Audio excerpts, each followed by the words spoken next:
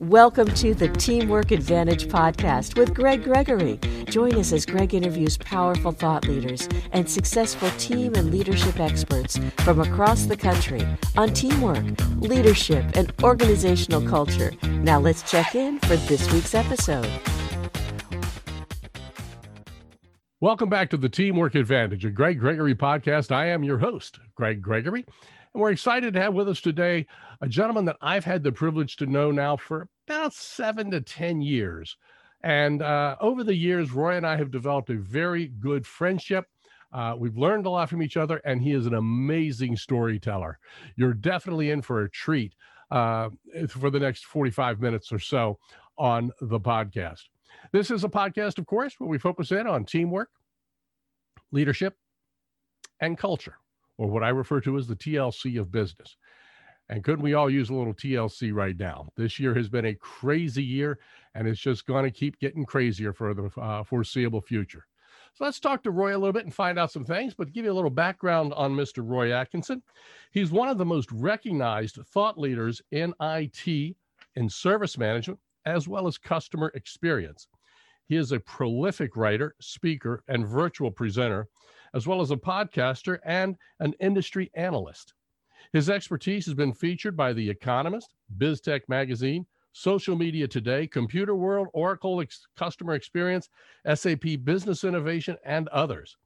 He was described on CIO Insight as a model of the future digital leader, and by Nextiva as one of the top 50 customer service experts of the decade, 2010 to 2020. He also was HDI's 2019 Achievement Award Lifetime Achievement Award honoree. He holds a master's in advanced management strategy from Tulane University's Freeman School of Business. Don't forget, you can follow him on Twitter at Roy Atkinson.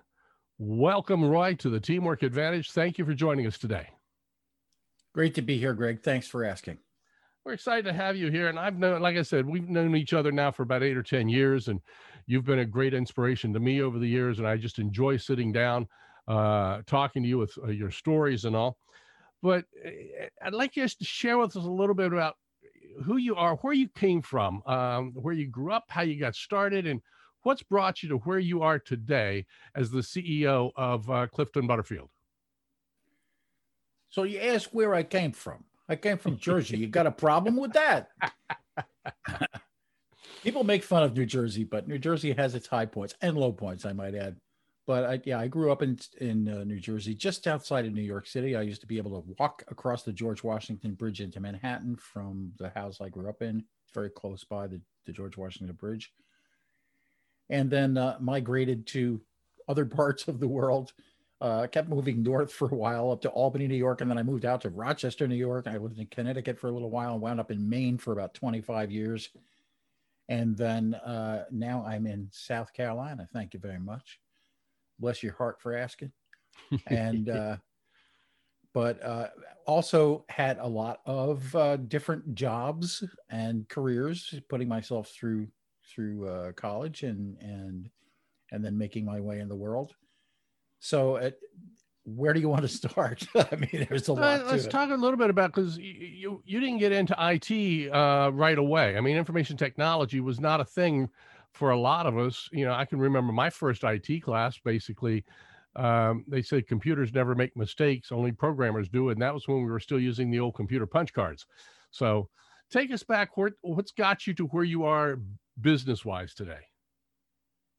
I was a geek as a kid.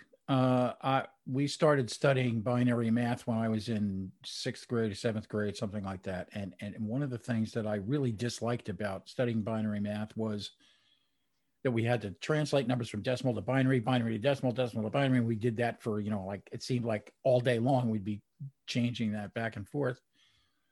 Being basically lazy, I said, I don't like doing this.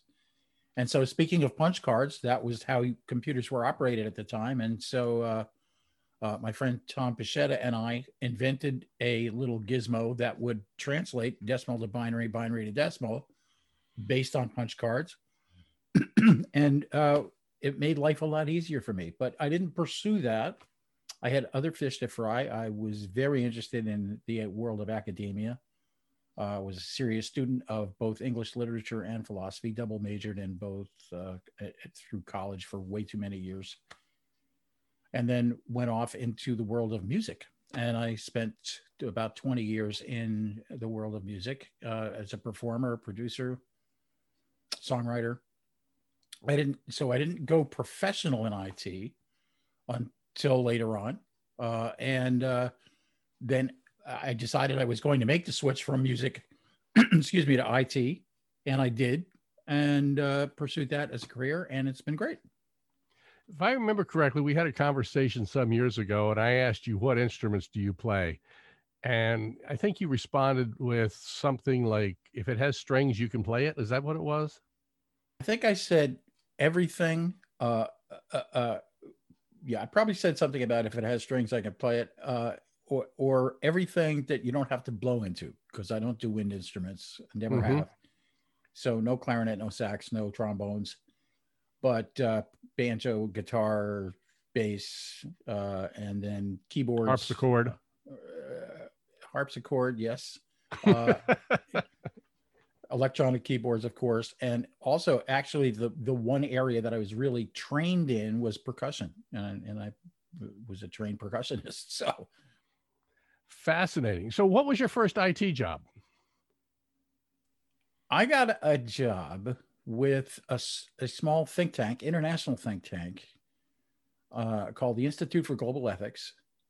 And I had set my sights on, when I decided to move out of music into IT, I set my sights on getting an IT job, and my spouse and I decided that we wanted to live on the coast of Maine.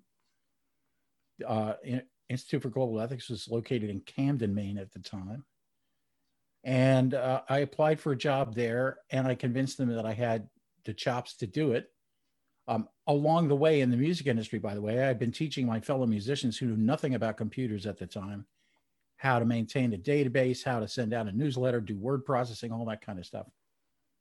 So I went into the Institute for Global Ethics, which was very antiquated technically at the time, and transformed them from that antiquated way of doing things with the computer systems that they had into a fully modern, internet-connected 24/7 institute by the time I left. That was over a 3-year period. And it was a great place to work. Got to meet some really good people, and got a great education in the world of ethics, which I also studied in college. So it was just pretty neat. Okay. And at some point along the line, you did a lot of research too. Now, was that tied into the IT? Actually, the research on the IT industry started with when I went to work for HDI. I became an HDI member. And let's clarify HDI. Tell us a little bit about who they are real quickly. Okay. HDI is a part of Informa, which is a large multinational corporation. HDI was founded back in 1989. And it's basically an association, a place for people who are in the IT support industry and technical support industry to come together. Mm-hmm. They put on conferences every year.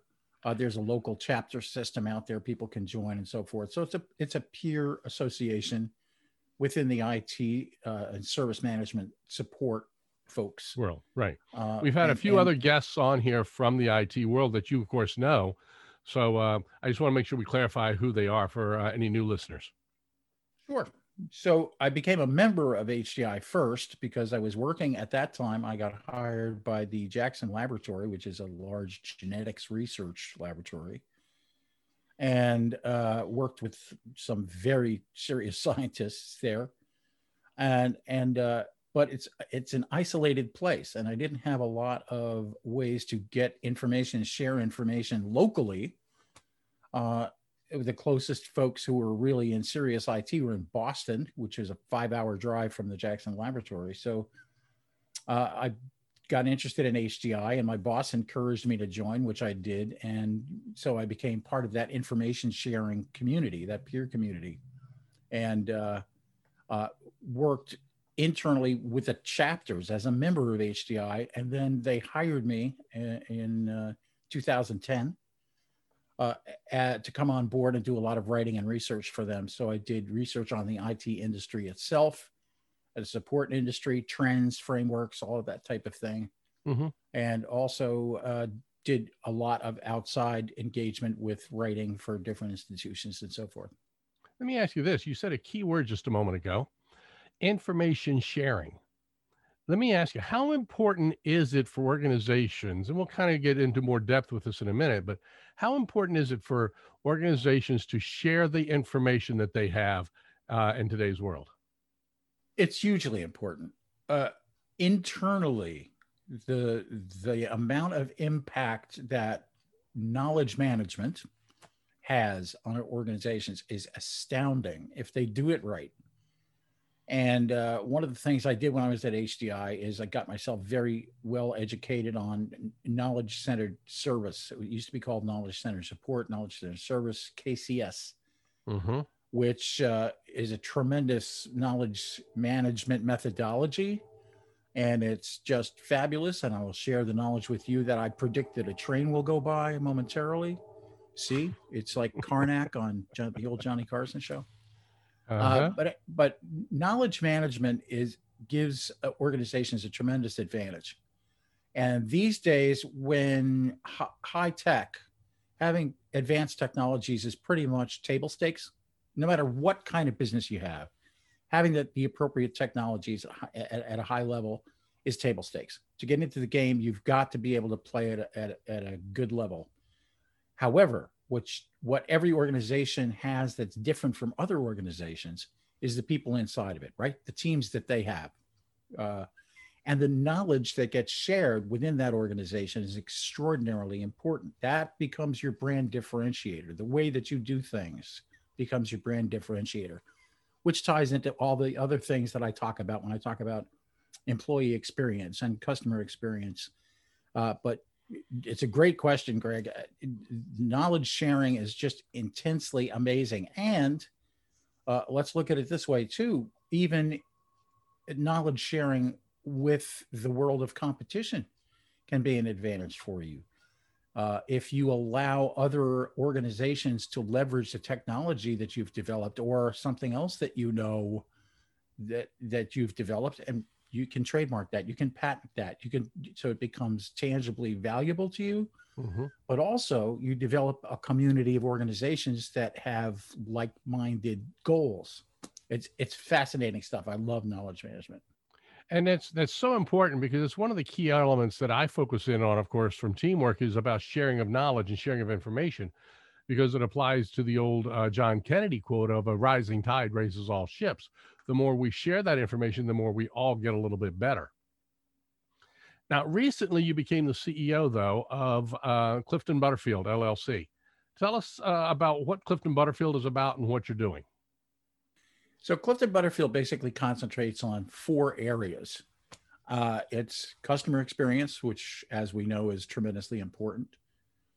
Employee experience, which people are starting to recognize as being equally or more important than customer experience, and certainly contributing to customer experience. Then there's having the appropriate technology, and appropriate is an important word to me in that regard. And underlying the whole focus of the organization, there's got to be a great customer service focus.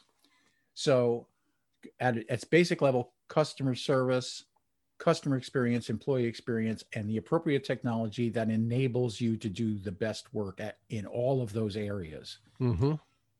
So that's where we focus. We do some business advisory work. We work with organizations that are looking for, let's say, how do we measure employee experience? What can we learn from that? How can it help us? We try to help them understand how it can get you down the road to more success. Okay. Let's talk for a moment for somebody who does not have direct customer interaction. Okay. So there's a lot of people there who says, I don't deal with customers. Why should I worry about what customer experience is all about? Well, I will tell you a story from my background. I was working in an IT organization that had developers working in various parts of the organization. And I happened to be walking down the hall right after a CIO had announced, and I had a little bit of a hand in this, that everybody in the IT group was going to go through a customer service training program. And I'm sure the moans were enormous. Oh, yes, they were. And one of the developers came out of her office and looked at me and said, "Why do we have to go through this customer service thing? I don't have any customers." And I just looked at her and I said, "Didn't you work on the blah, blah database that the service desk uses to do blah, blah, blah?" And she goes, "Yeah." And I said, "Well, I guess then meaning the service desk, I'm your customer, right?" She goes, "Oh, I guess I didn't think of it that way." I said, "Aha." So, and that, by the way, was a terrific course. It was done by an organization called Willett and Associates, and it was specifically customer service training that was specifically developed for IT organizations. It was a great course. Right. That's so powerful, because in one way or another, one of the things I always ask people in a workshop is, how many are in sales? And I love asking that when I'm in, say, a government or a quasi-government organization. Of course, no hands, or maybe one hand might go up. Yet everybody's in sales, the same way that everybody is in some form of customer service, whether we're serving an external customer or an internal customer across the lines. And even if we're serving internal customers, eventually something is going to the external side. I love what Jan Carlson says. Jan Carlson, if you don't know that name, he's the guy that turned around Scandinavian Airlines. They were at the bottom of the barrel. And within 2 years, he had put them at the top rating for customer service and top profitability. It was just an incredible turnaround story. And Carlson famously said, "If you're not serving the customer, you'd better be serving someone who is," meaning that internal support work has to happen before the customer gets what they need. Exactly. And that's absolutely key. So Clifton Butterfield's focusing in there. What else is Clifton Butterfield focused on? Well, as I said, the appropriate technology. I think a lot of times organizations spend way too much money for programs that they hear about. You know, the old story in IT is the CIO goes to a conference and the CIO is flying back on the plane and looking at some information online or a magazine or something. And next thing you know, we're going to spend $400,000 to put this program in place. It's going to fix everything. And everybody kind of rolls their eyes and says, "Oh, yeah, okay, he's been to the conference, great." And of course, half the time it doesn't work. It doesn't work as expected, or it's underutilized. So one of the things we try to do is to get people to really think about how the technology can enable what they're already doing, or if they need to change their processes, which is a whole topic in and of itself revolving around digital transformation. If they need to change their processes, how they're going to do that, and how the right technology will enable them to do it better. Okay. That's really the key. And they also, 8 times out of 10, they're not getting maximum value out of the technology that they already have. So they need to sit down and think about what they can do with the technology they already have before investing hundreds of thousands of dollars in something else. Would you say that appropriate technology then is as applicable outside of the IT world as it is inside of the IT world? Absolutely. I just did a talk at Interop Digital last month, and it was about IT excellence and digital transformation. And the first question I posed to the audience was, IT, is it a department or is it a capability? And these days, it's much more a capability. There are IT people in HR. There are IT people in sales. There are IT people in everywhere. There are people who are well-versed in the technologies that they use every day, who provide support to the people around them. Hey, Bob, how do you do that? So there's all of those things going on. The technology is throughout the organization, and sometimes you have to put fires out. And apparently right now that's the case. There goes the fire truck. It's just one of those mornings. I didn't know if it was your end or my end with the fire trucks there. Yeah. They went right by. But in any event, technology is so embedded in the way that businesses are done. Some people have said, actually a lot of people have said every business is a technology business. I don't agree with that, but every business depends on the technology that they use. Right. And whether it's your company has a website or whether it's, ingrained in the way that you do business, technology is incredibly important now, especially this year. And people have to think about how they use it and how they can best use it. Okay. And that's key. And that's where I wanted to look at there is we've got folks that listen on this podcast from all genres, from the CEOs all the way to the front line, from the trades worker all the way up to the C-suite, and everywhere in between, whether it's customer service based, IT based, service based. And so technology is impacting, it's got its, excuse the expression here, it's got its tentacles in every one of our lives in some way. And there are some companies that tend to, if I'm correct with what I understand you saying, is there are some companies that are just happen to be buying the latest and the greatest because it sounds great. And they don't necessarily need that. Is that right? Yes, absolutely true. They jump on bandwagons. A lot of organizations tend to do that. Mm-hmm. Everybody goes around for now. Everybody's been talking about digital transformation, and there's an awful lot of organizations that really don't understand what that means. So it often is looking for the silver bullet that's going to fix everything. And generally speaking, I would say nothing does that, but there are people moves that you can make. And now we get into your territory, Greg. Mm-hmm. And it is transformation that takes place in the culture of the organization, in the way that things are done, in the way, for example, that knowledge is shared. Instead of saying, I know this, I'm protecting my job by guarding this knowledge, sharing the knowledge. And, knowledge doesn't decrease because you share it. It increases for everyone. It's the rising tide metaphor. Right. And I also use the expression, knowledge is not power without application. We have to take what knowledge we have and we have to apply it. Just having it does no one any good. And that's something else that I think organizations have trouble with. It's applying what they know. For example, every month, coming from the service desk and service management background, I would say that every month the metrics go up to the next level of management, and maybe sometimes up a couple of levels. What happens because of that? What happens because the volume at the service desk went down last month, or because first contact resolution went up last month? What happens? If nothing happens, then what's the point of having that data?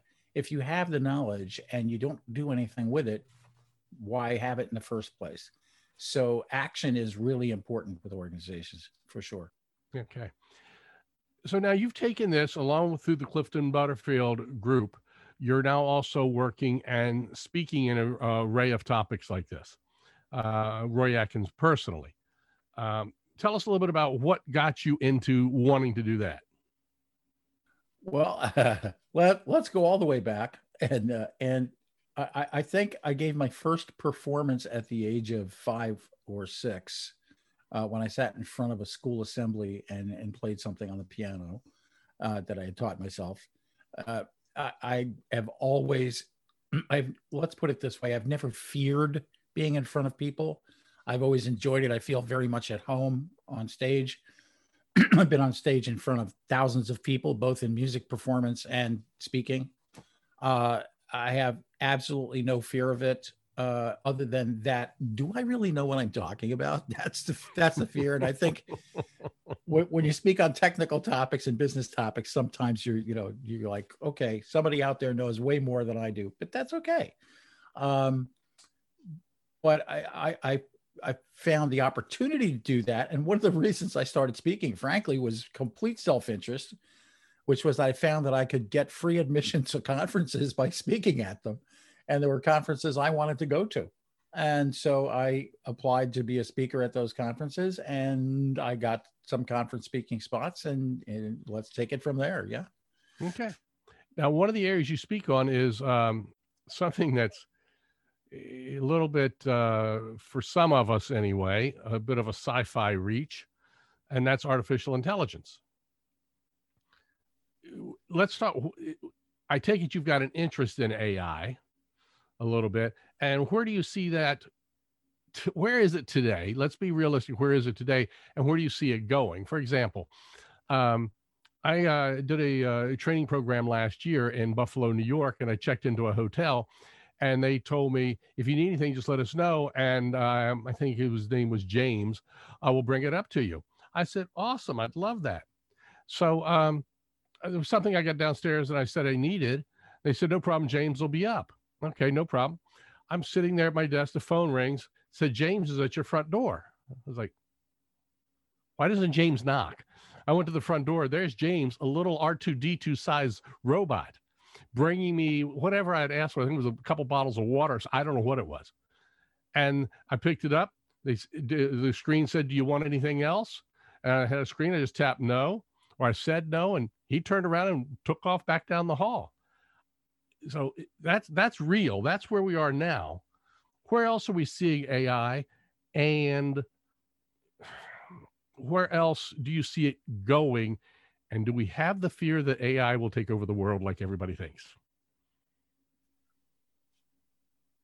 I was going to go to that first, but I'm going to save that one until last.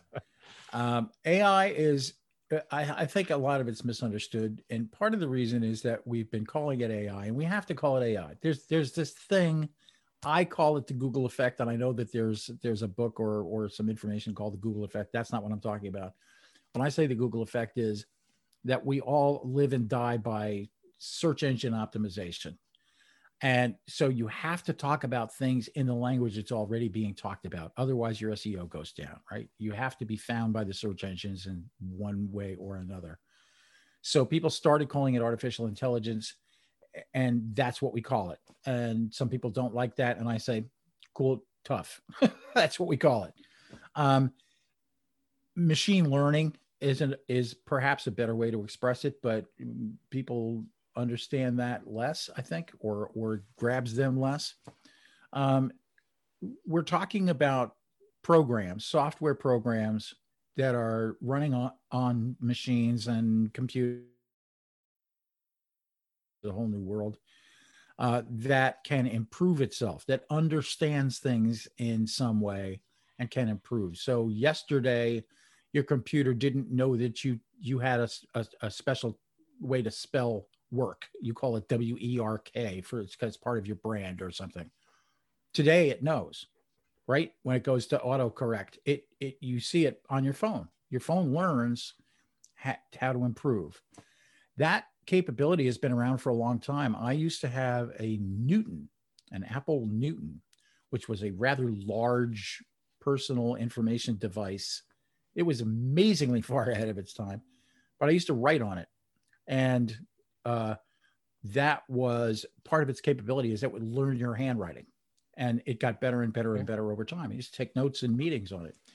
So machine learning is incredibly important.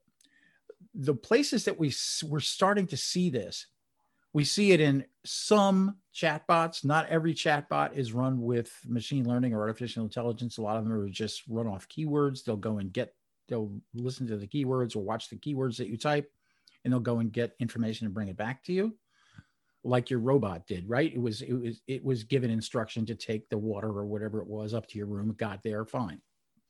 And had a GPS built into it to know exactly where my room was. Yes, exactly so. But we're using it in different ways too. Take, for example, what I was talking about a little while ago, knowledge management. There are knowledge management programs out there now that can understand what you're doing. So if I'm in a database application and I have a question, there might be a little chat bubble at the bottom or a button I can push for assistance. It knows exactly where I am, and it can answer questions or guide me to a knowledge management article or a video or whatever to assist me in exactly what I'm doing. So it understands the context. Now, every time it helps somebody in the context, it gets better at doing that. And so it starts to know what you do as opposed to the person that's sitting in the next cubicle. And that plays back into personalization, which is a hugely important piece of digital transformation. So there's a ton of it involved.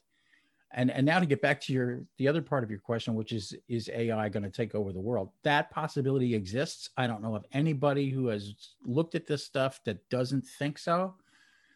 And I don't know, where the control lines are. There's some scary stuff going on. And it's a matter of trust. Do we trust the AI to do what we tell it to do? And are we programming it correctly? There's a great line in a song by Donald Fagen, which goes back to the IGY. The IGY line, and it's trust machines to make big decisions is the line that Donald Fagen wrote about that. And it is still a question. Do we trust machines to make big decisions? And that's a tough thing, and that's where we've got to look at. Speaking of tough decisions, 2020 has been a tough year, without a doubt. So many crazy things have happened this year. And yet there are some people who are coming out of it in a very upbeat, more energized, different ways. It's about how we've pivoted and how we've done things. This podcast is a direct result of that. You and I chatted about this probably back in March, before we even came up with the whole concept about doing the Teamwork Advantage. So this is a direct result. But obviously in IT, there's so many companies I hear of today. They're working remotely from home, and they're having to work in there. So now we've got teams that are remote trying to work, and they're getting frustrated with information technology and things, but yet there are opportunities that are out there. What opportunities do you see coming out of this whole crazy year of 2020? Well, first, there's a huge opportunity and my mug illustrates it. It's on the internet, nobody knows you're a dog. By the way, let's just clarify some things here for some folks. If you're listening to this podcast on your phone or anything of that nature, we are going to be posting all of our episodes on a YouTube site. You can go to our websites. We'll have you more information. You can get notices about all of that. So you'll be able to see the background, be able to see Roy holding his mug up at that point, as well as several of our other folks have been using some visuals. So let's make sure I want to remind folks about that. I'm sorry, Roy, go ahead. People are going to see me. Okay. So those challenges are enormous. Some of them are, again, going back to the fact that, that there are challenges with the technology. Yes. For example, people started adopting Zoom early on to use for conferencing and meetings. And it really wasn't built for the volume that started to develop very rapidly when people started working from home. And there were security issues, and there were other issues that Zoom had to resolve. And they've worked very hard to improve the product rapidly. When you think about how fast this stuff happened.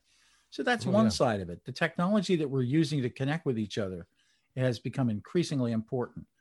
But there's more to it than that, too. And that's things like the fundamental human things that underlie working from home. Let's look at what happened in, let's say, March, first week of March, second week of March, when organizations, I talked to one healthcare organization a while ago, and they sent 500 people home with new laptops. They had to obtain those laptops, image them, put the programs on them that people needed, get them to the people, and send them home in a week.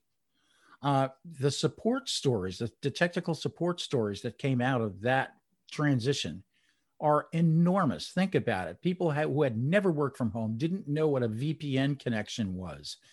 Virtual private network, for those of you who don't know what VPN means, had never used some of the security programs that they had to have running, weren't familiar with a lot of the technology that they were now using to work every day. The support stories are enormously impressive. Those support folks are total heroes. I mean, they've always been heroes, but this year they've been outstanding. But at the same time, organizations were expecting them in contact centers and all of those support areas in the company to make that transition to working from home. And a lot of those people aren't very highly paid, especially the contact center side of the house, and may not have appropriate space to work in. Maybe, didn't have any privacy from people being able to look over their shoulder and see what should be confidential information on their screens. There are a lot of human issues. People who live by themselves, it's been a tough time to be isolated. So it's been a phenomenal year, but the opportunities also are terrific for companies that are developing ways for people to do better business. I'll take one quick example, Greg. A lot of big companies have a way to order ahead and then pick stuff up at the curbside.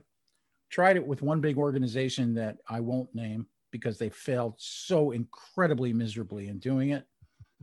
A little local grocery store about 8 miles from where I live that didn't even have a website when this all started. They put up a website, they tied it into their inventory system, and they allowed people to order things from them online. You could check and see what they had, order it, set an appointment, drive over, and they would bring it out to your car. And they did it successfully for every time that they did it, as opposed to this big national corporation with lots of money in its back pocket that failed miserably because they paid attention to the human side of it. What do people need? Let's deliver that. That's the customer experience, right? Mm-hmm. And that kind of ties us into the next question, and that is customer experience today. And I've noticed, and if the listeners have noticed, we're using the word customer experience as opposed to customer service, because the service is supposed to be there, but it's the overall experience that the customer has. And I did a training series several years ago, and we did a wall of fame and wall of shame concept on where they had great service, where they had horrible service. And I'll give a shout out here to Chick-fil-A. They hit the wall of fame more than any other organization because they paid attention to the customer experience. They paid attention to the people part of things. Today with technology and things that are changing so rapidly, why is customer experience more important than ever? I think because technology, in addition to being tremendously powerful, and as we talked about before, permeating organizations throughout everything that they do, it's also table stakes, right? Every company has the ability. You want something, if you've got a credit card with more than a couple $100 of a credit line on it, you can go and buy a piece of, Amazon Web Services and spin up a server and do whatever it is you needed to do. Find a friend who can write a mobile app. Everybody can do technology. It is the people who understand how that affects the people that they're going to sell things to or who are going to consume their services. That is the trademark of success.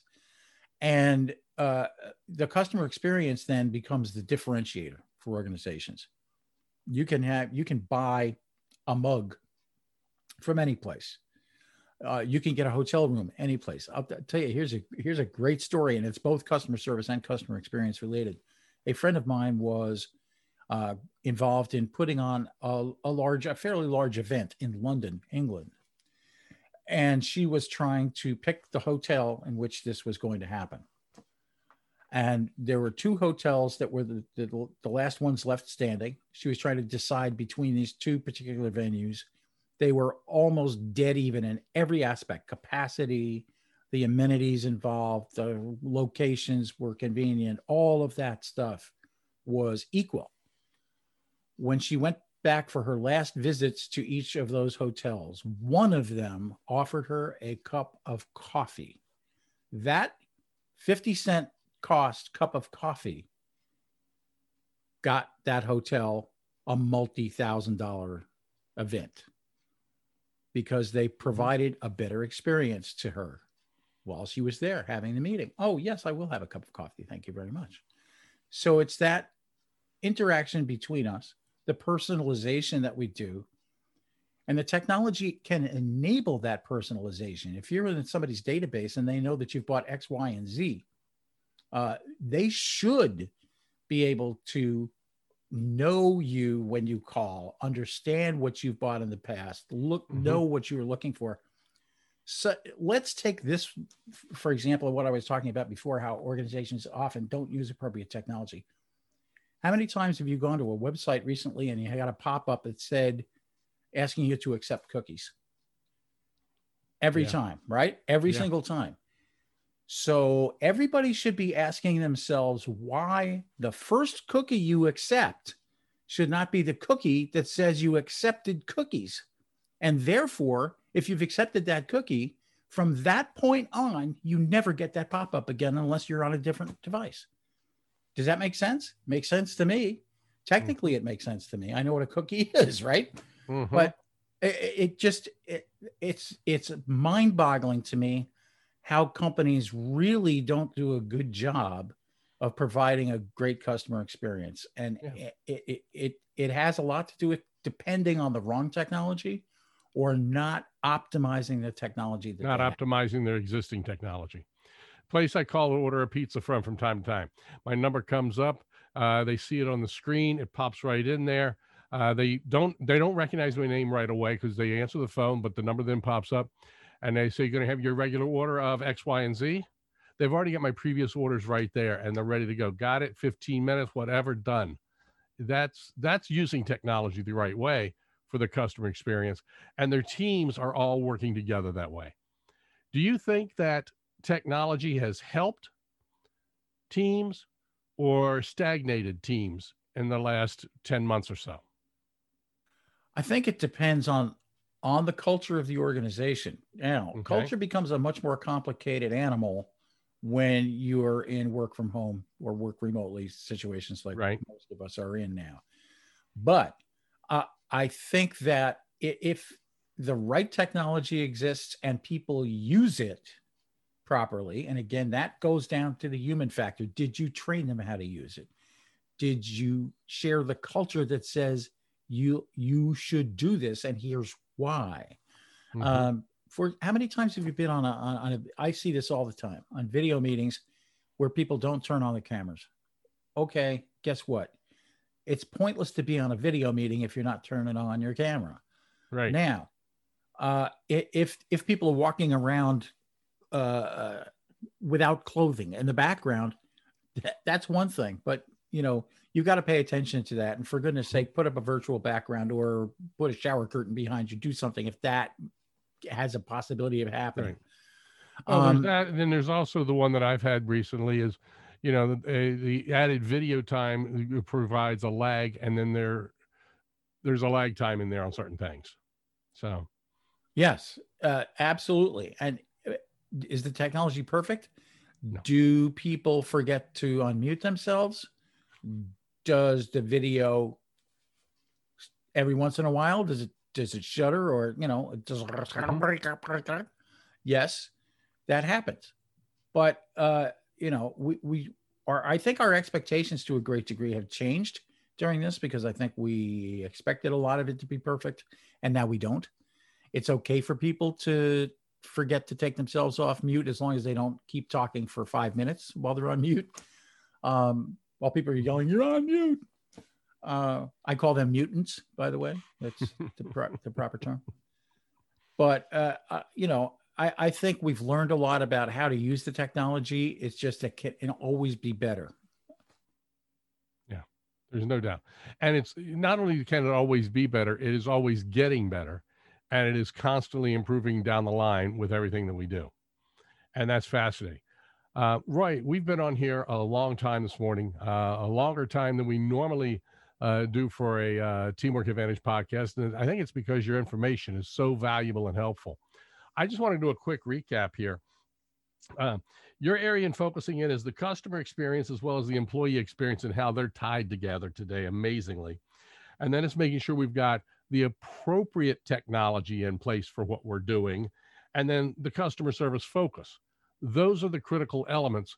And all of that ties into the right culture and the right teamwork. And of course, you got to have the right leadership to be able to do all of that. And I think that's a key element. Have I wrapped it up tightly there for you?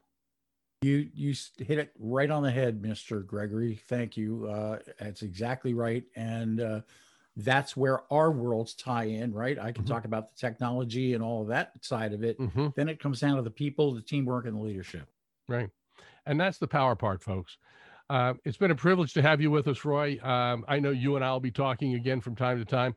You can also find him, Roy at CliftonButterfield.com. And of course, CliftonButterfield.com is his website. You're welcome to find him there. And of course, on Twitter at Roy Atkinson. That's Atkinson, by the way. It's been a privilege to have you here, and we're excited to learn more about things as they go along.